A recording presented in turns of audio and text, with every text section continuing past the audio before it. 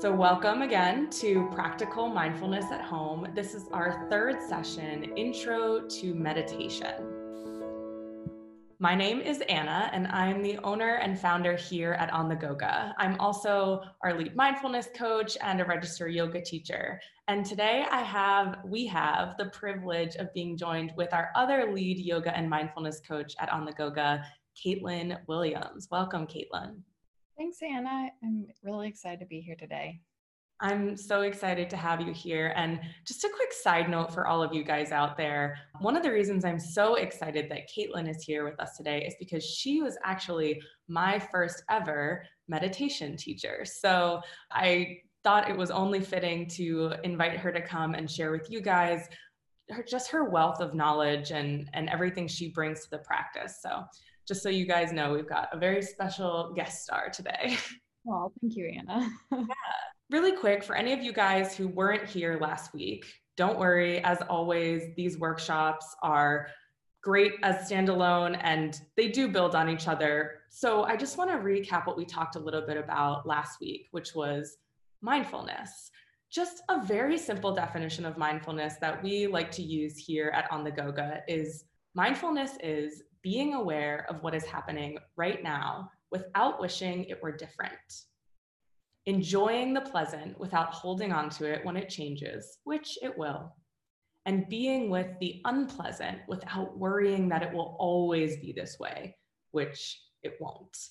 This definition is by a man named James Baraz, who wrote the book Awakening Joy. And again, I said this last week, but if you have an urge to read something uplifting or something more about this topic while you're at home, this is a great book, Awakening Joy. But what we love about this definition here at On the Goga is that you could stop after the first 4 words, and this would be a pretty good definition of mindfulness.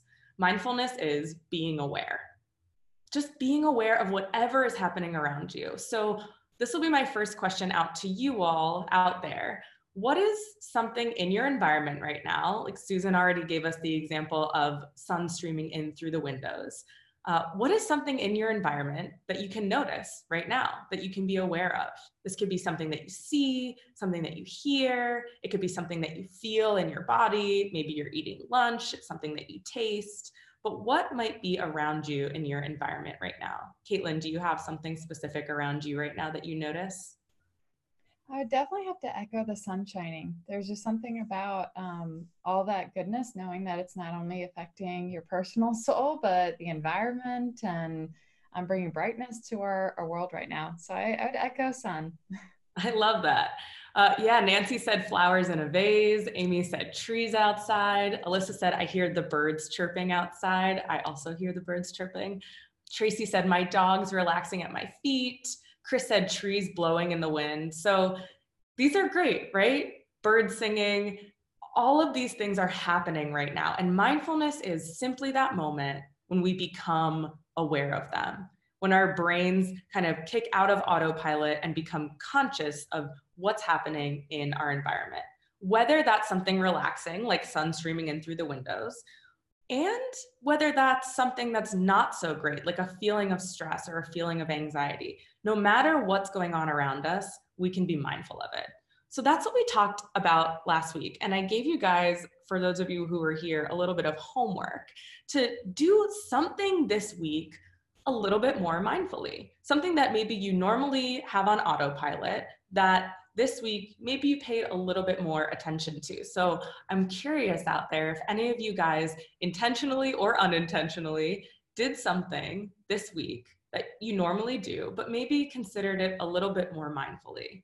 Oh, I love this. Cynthia just shared, I have the coolest and most joyful thing happening right now outside my cul-de-sac. A neighbor just graduated from high school and family and friends must be doing a drive-by to beep and cheer him on. That's amazing. Amy said this week I was brushing my horses more mindfully.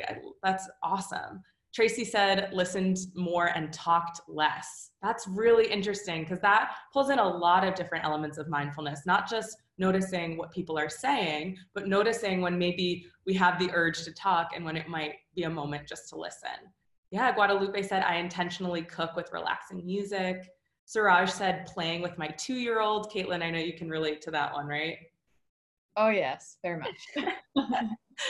Yeah, Wendy just said being more patient. So that's fantastic. And if you're sitting down here and you're like, you know what, this is the first time I've thought about mindfulness since last week, don't worry about it. What we're going to talk about today is a really practical tool for practicing mindfulness. And that is meditation. Like we kind of talked about last week, you don't need to meditate to practice mindfulness, but meditation is one tool for practicing mindfulness. And if you're curious about what it is and maybe how to practice, that's what we're going to talk about today, just kind of demystifying this idea of meditation. And that's really why Caitlin is here today. She is so great at helping to explain this in a practical way, and she just has such a deep knowledge of it. So, Caitlin, you were actually my first meditation teacher through the practice of yoga, right? So, how are yoga and meditation and mindfulness all connected? Yeah, well, they all really come from a similar lineage, and yoga is what's considered a form of moving meditation. Something that's often, I think, misunderstood is that meditation has to be sitting on a cushion that looks really beautiful with candles around you and with a perfect setting and no dogs or cats or babies crawling all over you. What's just not true about that is that there's a lot of different forms of meditation. And I'm sure you all talked about this in mindfulness, but people look at a flame sometimes to meditate. They do walking meditations, like someone even mentioned in the chat room. But moving meditation is yoga, is being aware of your movement and creating a deeper connection between mind and body awareness. And I think what you said, Caitlin, is really a huge point that we want to make today, which is that meditation and yoga and mindfulness can look like so many different things. So before we kind of dive into unpacking what is meditation, I'd love to throw that question out to you guys in the audience, in the chat box. How would you describe meditation? What words do you think of when you think of meditation? Do you think of specific actions? What would you say meditation is? So I'll leave this out here to you guys in the chat box. Caitlin, do you have any images that come to mind when you think about meditation? Oh, sure. I think it's a lot of what you all shared about already in the chat box. Meditation is breath, but it's also recognizing the sun. It's being able to come to a state where the mind is really active and maybe unfocused to a state of greater focus towards both the good and, like Anna, you said really beautifully, also stuff that maybe is coming up that doesn't feel as comfortable, but it is that shift of focus. Absolutely. We have some great answers coming in. Nancy said stillness. Tracy said calm mind and spirit. Cynthia said quiet. Amy said breathing. Susan said focusing in on just one thing. Suraj said awareness. Alita said calm. Wendy said letting my active mind take a break. Right. And Evan said being introspective. There's just so many good answers here. And I'll just kind of move on to the next slide because this starts to get into a little bit of that definition, pulling all of your ideas together. This definition of meditation is actually from a text called the Yoga Sutras, which Caitlin, I'll leave you to explain, but it's the first definition we have of yoga or meditation. And it just says that meditation is the calming of the fluctuations of the mind. So Caitlin, what does this mean and where does this definition come from? The Yoga Sutras are a really widely regarded authoritative text on yoga. One of my favorite things about when I lead people to become yoga teachers, one of the things I love is that when people start to get into the Yoga Sutras, they recognize that it's not a text on how to do Warrior One the best you possibly can. It is not a text in which you are trying to get into the hardest arm balance possible, but instead it's really seen as a text of wisdom. And so it provides a guideline for meaningful living. And when you actually look at the text, the very first Yoga Sutra describes yoga as exactly this, the calming of the fluctuations of the mind. Fluctuations, as you can imagine what it would be, is just the idea that our minds don't stay still. We all know this very personally, that our minds are not always focused or have this like attentive concentration. And so trying to work towards calming those fluctuations that often happen in our daily lives. Absolutely. And I think that one of the first myths I kind of want to debunk here as we start to come into explaining what meditation is, because we pulled this first definition, which is a really just straightforward, simple, effective definition of meditation from an old text called the Yoga Sutras. One myth I want to debunk is just that yoga and meditation, a lot of the times people think about them and they ask the question, is this religious? Where does this come from?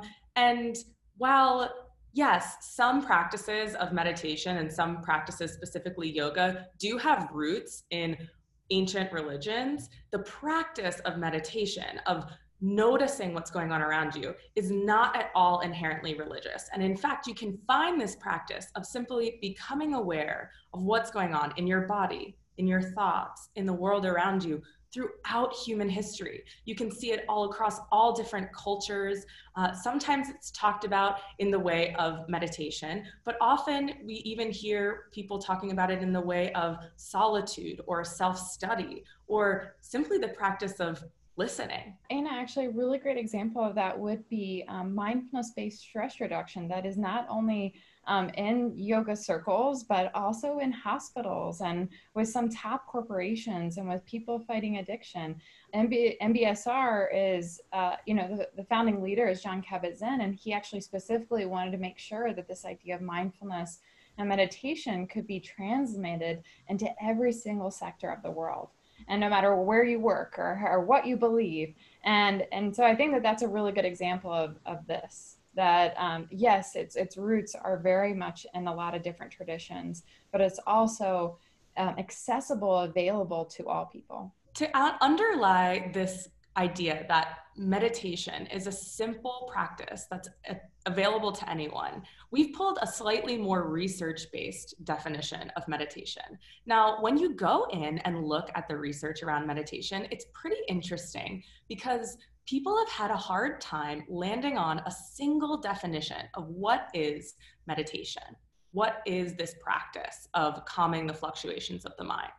But this is a definition that pulls together kind of the definitions from a lot of different meta-analysis and studies of meditation, which is that meditation is the progressive practice of focusing your attention, resulting in increased awareness and control of the body's physiological and psychological states.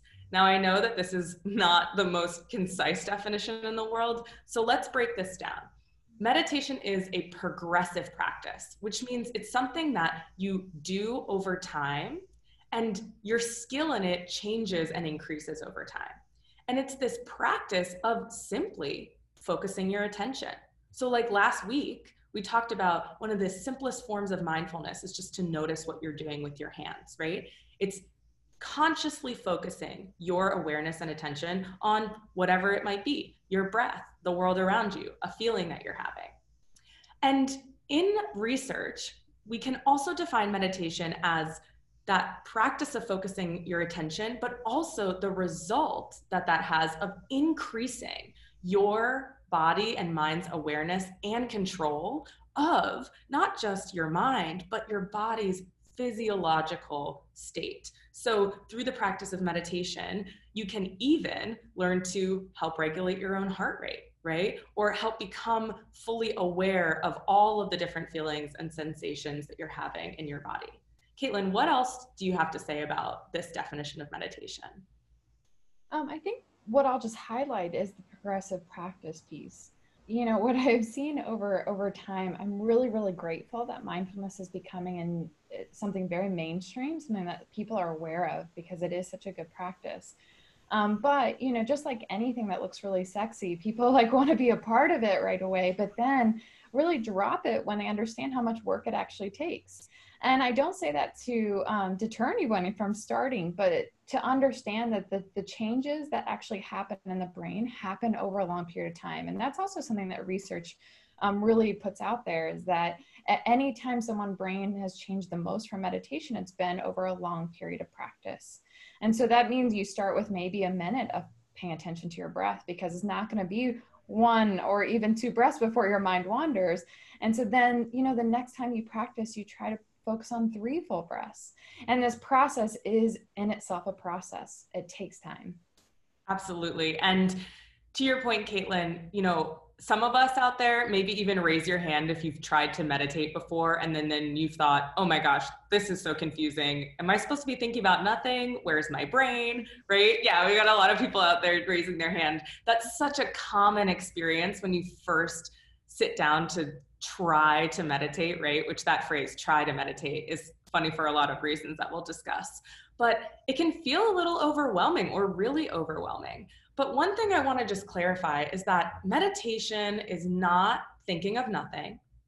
Meditation is not feeling calm, although a calm physiological state might be a side effect of sitting down to meditate. And again, meditation, it's not inherently spiritual. It's a physical practice that we can do by oftentimes sitting and focusing our attention on one thing. And so that's actually, what we're going to do right now to give you guys the experience of what meditation can feel like for about 1 minute. And to do that, we're going to focus on our breath. Now, we talked a little bit about this last week, why breath is such an important tool for mindfulness. And mindfulness and meditation are kind of Venn diagrams, right? You can do a mindfulness meditation. You are often mindful when you meditate. But breath is a big part of mindfulness and meditation for a lot of different reasons. But one of those reasons is just because your breath is always there. And when you're not thinking about it, it just kind of feels like something that's happening. But as soon as you start to think about your breath, it becomes something that you do. So we're going to take 1 minute and just experience the sensation of a breath meditation. So all you need to do is, as long as you are in a place where this is comfortable for you, take a seat back, or you can do this standing, close your eyes, take a deep breath in through your nose, open your mouth and sigh it out. Again, breathe in through your nose, open your mouth, sigh it out. And just start to take some deep breaths in through your nose and out through your nose or mouth. As you breathe, focus your attention on the physical movement of your body as you breathe. Do you notice your chest or your stomach moving as you breathe in? And maybe moving a little differently as you breathe out. Maybe you can focus your attention on the very tops of your inhale. How much air can you pull into your lungs? And then a gentle exhale, paying attention to the very bottom of your breath. What does it feel like to fully exhale? Exploring that with each round of breath. Notice how each round is a little bit different. Slightly different movements in your body, slightly different movements of your air. When you're ready, take one more breath in through your nose. Open your mouth, sigh it out. And gently blink open your eyes. So I'll just throw out to you guys in the chat box, does your body or brain feel any different now than when you started that simple, it was a little over a minute, it was about 1.5 minutes meditation? Or do you guys have any questions about that? Did you have any experiences? Did you notice something different? Yeah, Chris said I felt more relaxed, right? And again, meditation isn't the state of being calm. It's not some state you need to attain, but relaxation is often a side effect of the practice of just bringing attention to your breath. Yes, and Cynthia said, I'm yawning like last week. Absolutely. Sometimes when we start to breathe, our body and brain are noticing, oh my gosh, I haven't had some deep breaths in a while, right? And they might start to yawn. That's super normal. Yeah, Caitlin, do you have any other thoughts about just why breath and that simple meditation is a great introduction to this practice?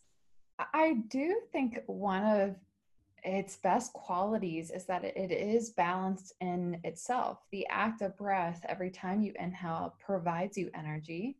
So it provides you energy to your mind. And every time you exhale, you signal to your body and your mind to be relaxed. And so that's my favorite thing about breath and utilizing it for meditation practice is its balance and just its effect on the brain. Very straightforwardly is that an inhale provides you energy and alertness, and an exhale provides you relaxation. Absolutely. And to that point, Caitlin, breath is not only balanced, but it's also always changing, just like everything in life. And one of the beautiful things about the practice of meditation, when we sit in stillness and just notice what's happening around us, we become more keenly aware over time to just how much change is always happening. Even when we're being still, our breath is moving, our heart is beating, we can hear the sounds around us moving. And while at first that might seem a little overwhelming, over time, it can really be a comfort to know that even in the days where it feels like nothing gets done and we're just sitting still, change is happening. And so we can let go a little bit of the need to push ourselves forward. Yeah, I loved that Tracy said in the chat box, the headache I've been feeling all morning has started to diminish. That's wonderful. Let's talk a little bit about, Caitlin, you've mentioned a few times how this practice signals to our brain and our body. So we're going to get into some of the side effects of meditation. And I think that you brought this up already, Caitlin. Meditation and mindfulness have become these like sexy, hip words that everybody's doing. But what is the research behind what it does for us and why it's so popular right now? And I like to frame this as why doing quote unquote nothing changes everything. And the first reason that we're going to address is just that meditation helps to improve emotional well-being. So there's a lot of different things that meditation does to help us feel a little bit happier, a little bit healthier, which, as many of you know, happy people do great things is our motto here at On the Goga. But the reason that it does that, first and foremost, is that it increases our focus on the present moment. Now, most stress, most anxieties, most fears and ruminations are thoughts about things that are going to happen or things that have already happened. But when we practice meditation, focusing on the moment that is right here, right now, we can help ourselves to let go of those fears or just put those things into perspective, acknowledging that our body might be having a reaction to something that's not happening right here, right now. Another great thing that meditation does is it actually helps to improve imagination and creativity. And the research behind this speaks to this idea that when you're noticing the things around you, you can draw inspiration from those things. And the more aware you are of everything that's going on around you, the more likely you are to see different ideas, different opportunities, whether that's creativity in terms of art or music, the more traditional definition, or whether that's creativity in how you're going to handle a situation at work, right? Or maybe how you're going to have a conversation with somebody in your life.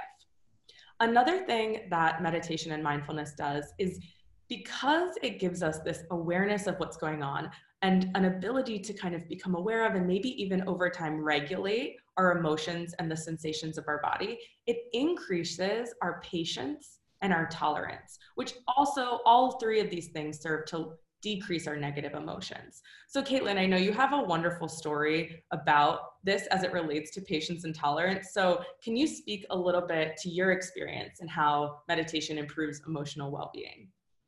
Definitely. So like mentioned earlier, I have a 2-year-old son.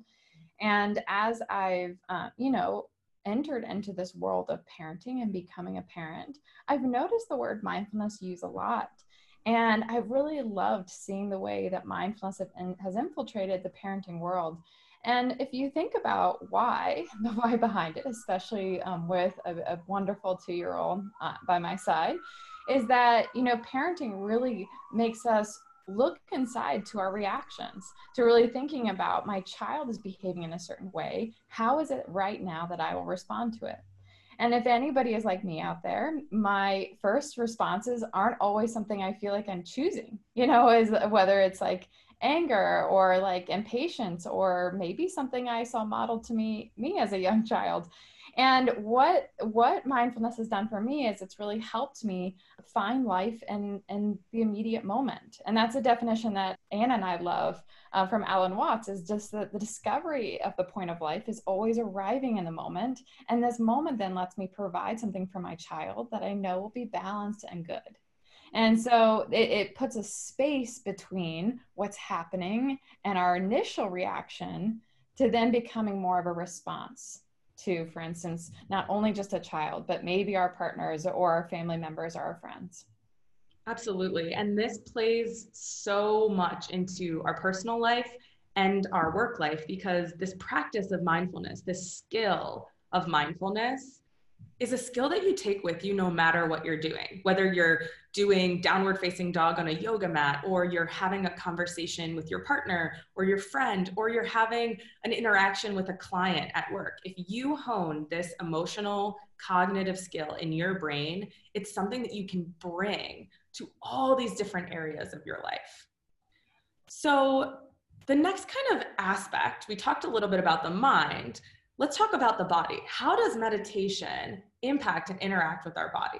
Well, one of the really interesting benefits of practicing meditation is that it actually has been shown to help manage the symptoms of other conditions. To Tracy's point that she said in the chat box earlier, the headache I've been feeling all morning has started to diminish. Now, this is where I really like to nerd out in the research, because one of my favorite phrases when I'm talking about this with people is I like to say, it's not, hippie yoga magic, guys, right?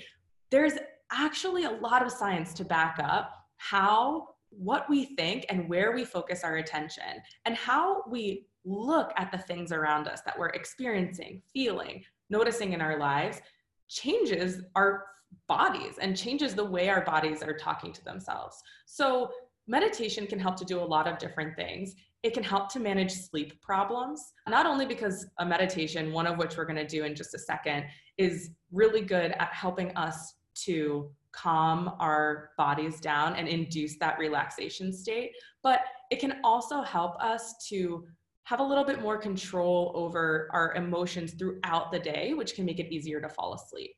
It can help with tension headaches. So to Tracy's anecdotal point here already on the webinar, just the practice of meditation can help reduce the tightness and the pain of tension headaches, but it can also help us to relate to chronic pain differently. So instead of experiencing tension as acute pain that we need to emotionally react to, we can kind of become aware of the sensation and let it pass. It's also been shown to help with high blood pressure, partially because it really does a lot to help our anxiety and stress response. And anxiety right there is one of the things that this meditation can help with. It's even been shown to change the outcomes and support the symptoms of asthma. And this is actually an experience that I had through the practice of yoga specifically. It really helped me to manage asthma. So meditation, this practice of moving your thoughts, has been shown through the research to have all of these different impacts on our brains and our bodies. The reason that this is happening is that meditation, what we think, is actually changing our brains. So the act of focusing our attention changes the architecture of our brain and does a million different really interesting things. One of the studies that's really interesting to me came out in 2012, and it was a study published in the Frontiers of Human Neuroscience. And researchers compared the brain images of 50 adults who meditate and 50 adults who don't meditate.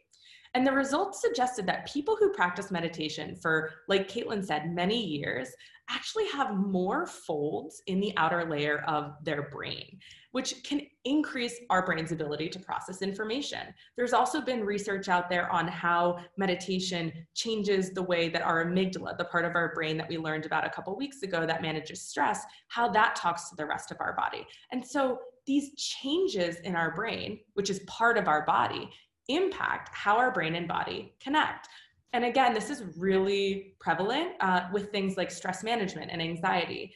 And Caitlin, I think you have another great example when it comes to the impact of meditation on anxiety. Yeah, one of my favorite stories from my history of teaching yoga is my early teaching, actually, in classes that, Anna, I'm sure you were a part of.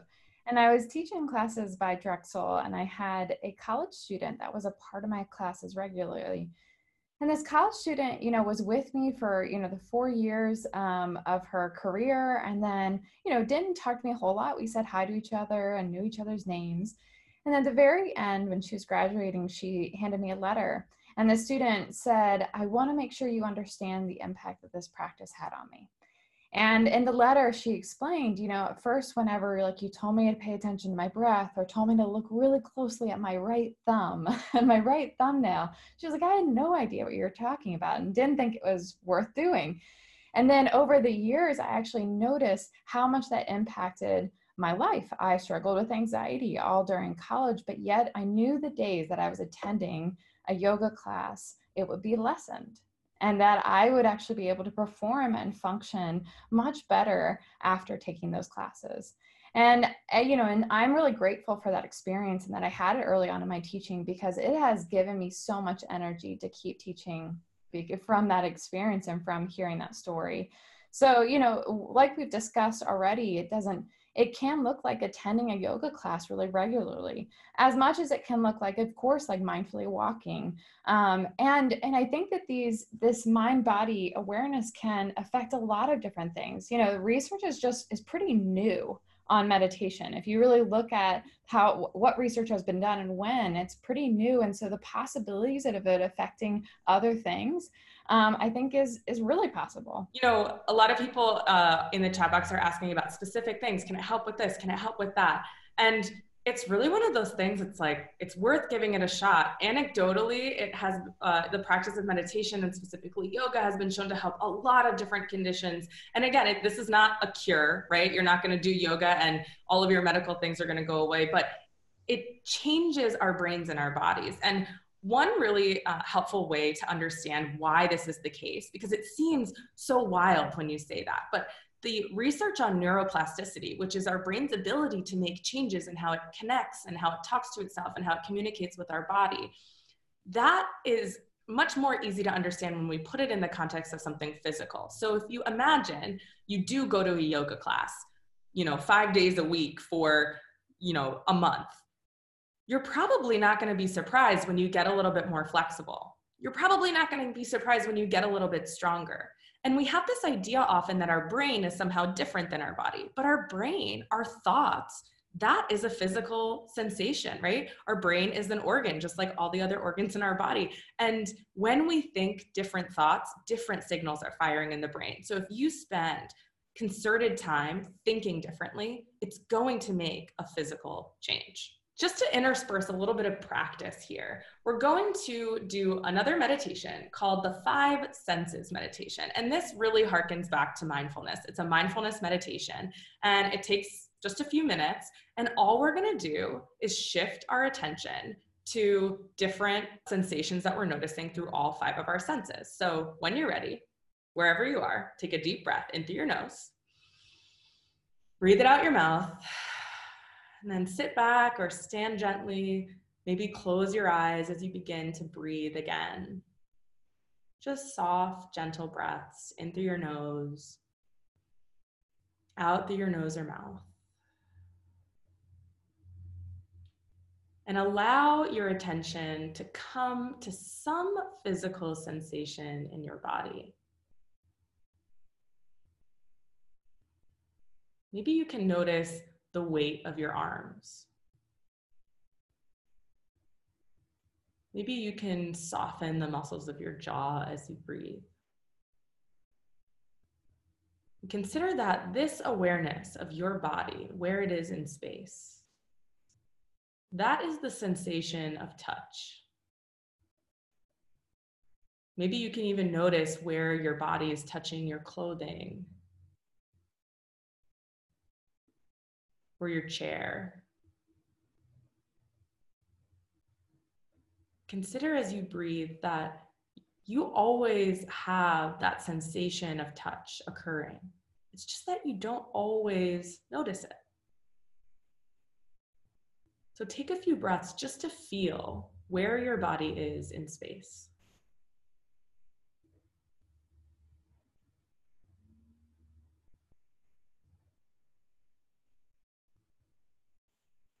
Next, as you breathe, bring your attention to the physical sensation of sound. Sound is vibrations moving through the air, hitting your eardrum. And then your eardrum vibrates the little bones and hair in your inner ear, and your body takes that energy and converts it into electrical energy signals to your brain. And that is what we perceive as sound. That's what hearing feels like in our body. Take a few breaths just to experience the sensation of sound.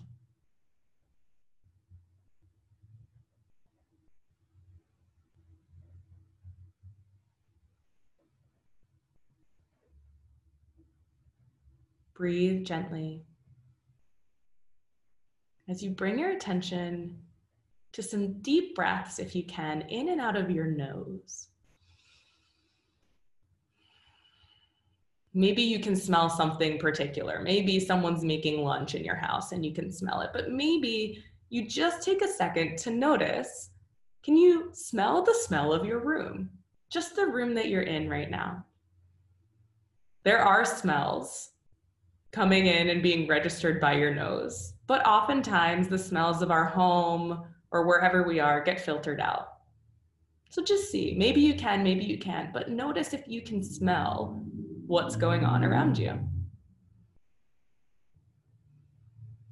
Again, a great time to notice that mindfulness isn't about feeling calm. We can be smelling fresh baked cookies, or we can be smelling, the bottom of a shoe. It's still mindful if we're noticing it. Next, take a couple of seconds just to let your tongue gently fall away from the roof of your mouth. And notice if you can pay attention to the sensation of taste, even if you're not eating anything. There's still signals that your tongue can send to your brain of what it tastes like inside of your mouth. And it might feel kind of silly to do this, but all we're doing here is looking to focus our attention on something that we don't normally notice throughout the day.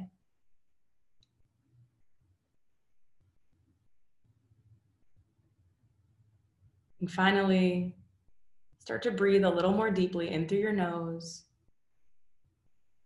and out through your nose. As you gently open your eyes all the time, noticing what it feels like to see. What colors do you see? What light do you see? Maybe you notice something in the room around you for the first time today. Take a final deep breath in. And a big sigh out. And gently, as you come back into your body, feel free to share if there's anything you noticed about your five senses that you don't normally pay attention to during the day. Caitlin, is there anything you want to add there to this idea of the five senses meditation? Well, I think it's another really important tool to use because it's always with you. So there is, just like breath, the five senses provide an ability to be a participant of meditation at all times because you have these things readily available and these senses to be able to tune into for the practice. And another thing to note here, right? There's some times when we smell, Annie Ann's pretzels for me just puts a smile on my face every time when I smell that smell. It's such a great smell.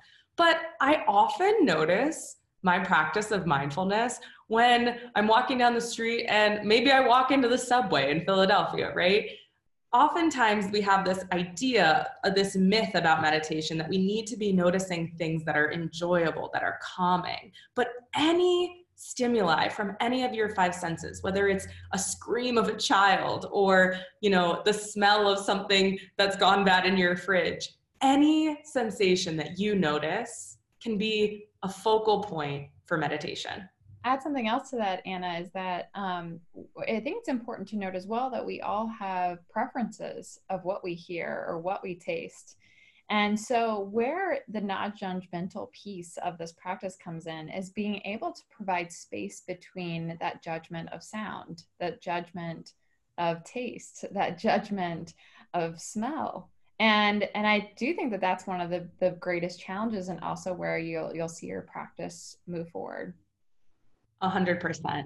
When we get deeper into this practice, we start to notice when we actually don't like the smell of something or the taste of something. And sometimes we just notice that the sensation of that experience is a little bit different than our thoughts about the sensation. We've talked a lot about different types of meditation so far and all these different benefits and all the things it can do. But one of my favorite things to reiterate about this practice is that a secret of meditation is that it's actually supposed to be fun. This isn't to say that every moment of meditation is going to be enjoyable, but meditating for the sake of, getting this benefit or getting that benefit, and especially meditation with the desire to fix or change ourselves, really misses out on a big part of the beauty of the practice, which is just that it's enough to take a moment to notice what's going on around you and just feel good in your brain and body.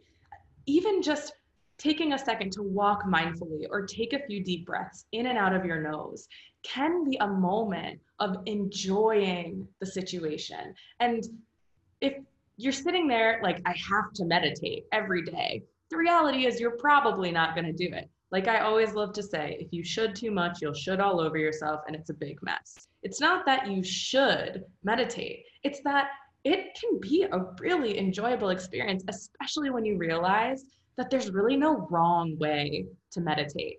Caitlin, one of the things that you've told me in the past that I'm just such a huge fan of is that there's 3 parts to meditating. There's noticing your thoughts or your breath or whatever your focal point is, having your attention wander, and then coming back. Yeah, the goal of meditation and mindfulness is to be able to actually gather our energy. And something that I really love being reminded of is what a wealth of energy we all have. That we are all gifted with a lot of energy, depending, of course, like on our personal situations, but there is energy that we have inside of us. And so it's where are we going to gather our energy, and where will we place our attention? And so what I love hearing about meditation, it is an element of fun when you can see it as something of just paying attention differently. So being able to alter our perspectives, being able to gather our energy and place it on something, place it on attention that will then benefit our lives. Couldn't agree more. Speaking of that idea of taking this literal physical energy that we have throughout the day, right? How many of us have gotten to the end of a workday and felt just totally burnt out? Like, I just don't have the energy to do this next thing. What Caitlin's talking about is really focusing how we spend our time, how we spend our attention in a way that makes us feel better, that makes us feel more energized. But the practice doesn't just stop at us. And I'll leave this one to you, Caitlin, to kind of dive into this idea of compassion, meditation, and meditation as a tool for connection. What can that look like in our lives? Yeah, so I always tell people that meditation has 2 main concepts. One is this idea of gathering energy and skills training of concentration. So that's a really important piece of meditation. But then the other piece that I feel like often isn't always addressed, that I think is just as important, is it's a practice of compassion. And we saw this maybe when I was talking about parenting, is that when we create a greater pause between our reactions, we're not only helping ourselves, but we're having a greater impact on those around us, and the world, if you really think about it that way. And so one of my favorite practices of compassion is a loving kindness meditation. And loving kindness was really pioneered by a woman named Sharon Salzberg. And she really talks about this idea of loving kindness meditation being a practice of connection, that we have an ability within just our focus to create greater connections with people. And so how we'll practice this right now together is I'll have you choose 2 phrases for yourself. And traditionally, the 2 phrases, or usually it's 3 or 4 phrases that people choose, are things like, may I be well, may I be happy, And may I live with peace, or you can actually finish the phrase however you see best fit. But the first encouragement is just to think about the phrases for yourself. So if all of you would just think of two phrases to start with. So finish the sentence, may I be. And the goal is that you want to choose words that you don't have to think a whole lot about, that you don't have any weird relationship with. So to give you an example, I never choose happy because I always am kind of like, well, what is happy? How do I want to be happy? But that's just personally for me. For other people, it fits really beautifully with their life to choose that word. So you don't want to choose words that you'll get hung up on or they'll make you like get into a deeper state of distraction. You also want to choose words that are, of course, positive. So well wishes to yourself. I always love just the phrase, may I be well, because I feel like it covers like a wealth of goodness. And so once you have your two phrases, go ahead and find a comfortable seat. Or like Anna always suggests, give yourself permission to stand if that's what you need right now after an hour. Or even find yourself walking in whatever room you're in.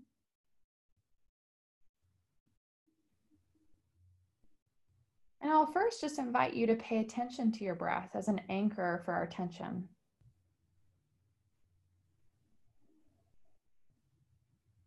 The more time you actually spend with your breath, it'll develop as a friend, as something that's always there, as something that can help anchor and focus your mind when you need it.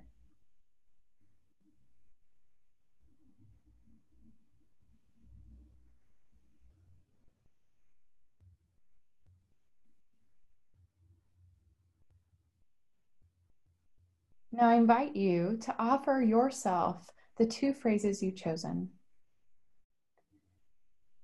So say to yourself repeatedly, may I be well. May I have peace. And just repeat those phrases over and over to yourself. Seeing this as an offering, as an extension of self-compassion.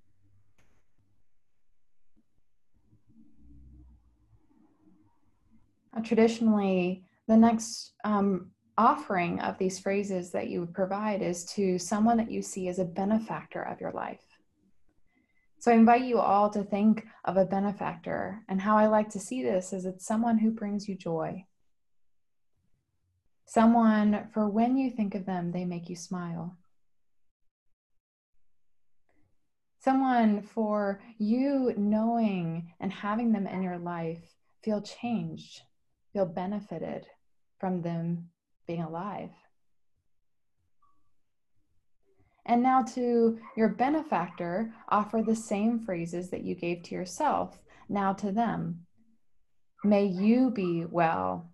May you have peace. And then again, say them over and over again with that concentration towards that person.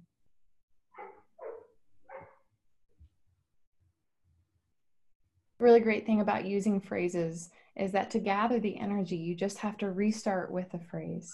So if at any point you feel yourself get distracted, remember that's part of this process. Gather your energy and return it back to the phrases, back to your benefactor.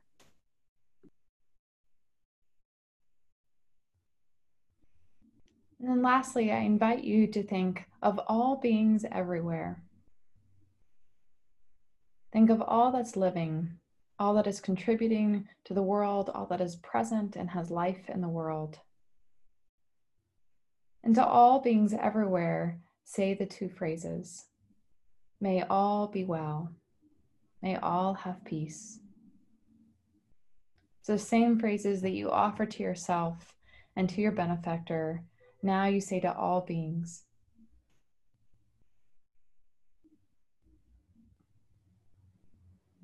Slowly draw a breath in through your nose and see if you can draw even more air in once you think you've found the top. And open your mouth, slowly release your air. Open up your fingers and toes. Maybe bring small movements to your body. I invite you, before we conclude, just notice the state of your mind. Take note of maybe compassion or connection. If you close your eyes, slowly open them, and we'll return to conclude the webinar. Thank you so much, Caitlin. I want to point out to all of you out there, obviously, if you have any thoughts or questions about that, feel free to share them in the chat box. But another just interesting point of research about this idea of a compassion meditation, this loving kindness meditation, is that the research shows this is actually one of the fastest acting methods of meditation. So when we talk about meditation having a lot of long-term effects on our brains and bodies, practicing this idea of offering up kind and peaceful thoughts to ourselves, the people we care for, and even the people around us that we don't know, that has been shown to have a direct and pretty immediate impact on our brain through even brain scans. I want to just wrap this up for you guys with a phrase, a quote from one of my favorite teachers of meditation, Alan Watts, that Caitlin actually already hinted at, but I think it pretty much sums up this idea pretty beautifully.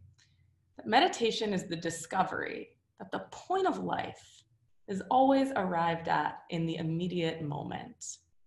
And the way I like to think about this is that it's very much the same as music, right? When we make or listen to music, we don't do it in order to reach a certain point in the music, like the end of the piece, right? That would pretty much defeat the purpose of music. You know, the best musicians would be the ones who played the fastest and got to the end the fastest. The idea of music is that you simply play it or listen to it for the experience of it. Like dancing, you don't dance to get to the end, you just dance. And the same is true with a single practice of meditation. And the same is really true with life in general. It's not about getting to the next point. It's not about getting to the end, right? In many ways, that's not what we want. The point is just to take a moment right here, right now, no matter what note you're hearing in the music or what emotion you're feeling in your life, to give that your full attention and just accept it for exactly what it is, knowing that if it's pleasant, it won't be here forever, but you can enjoy it while it is. And if it's unpleasant, you have the ability and the strength to be with it and notice it without worrying that it will always be this way, which it won't.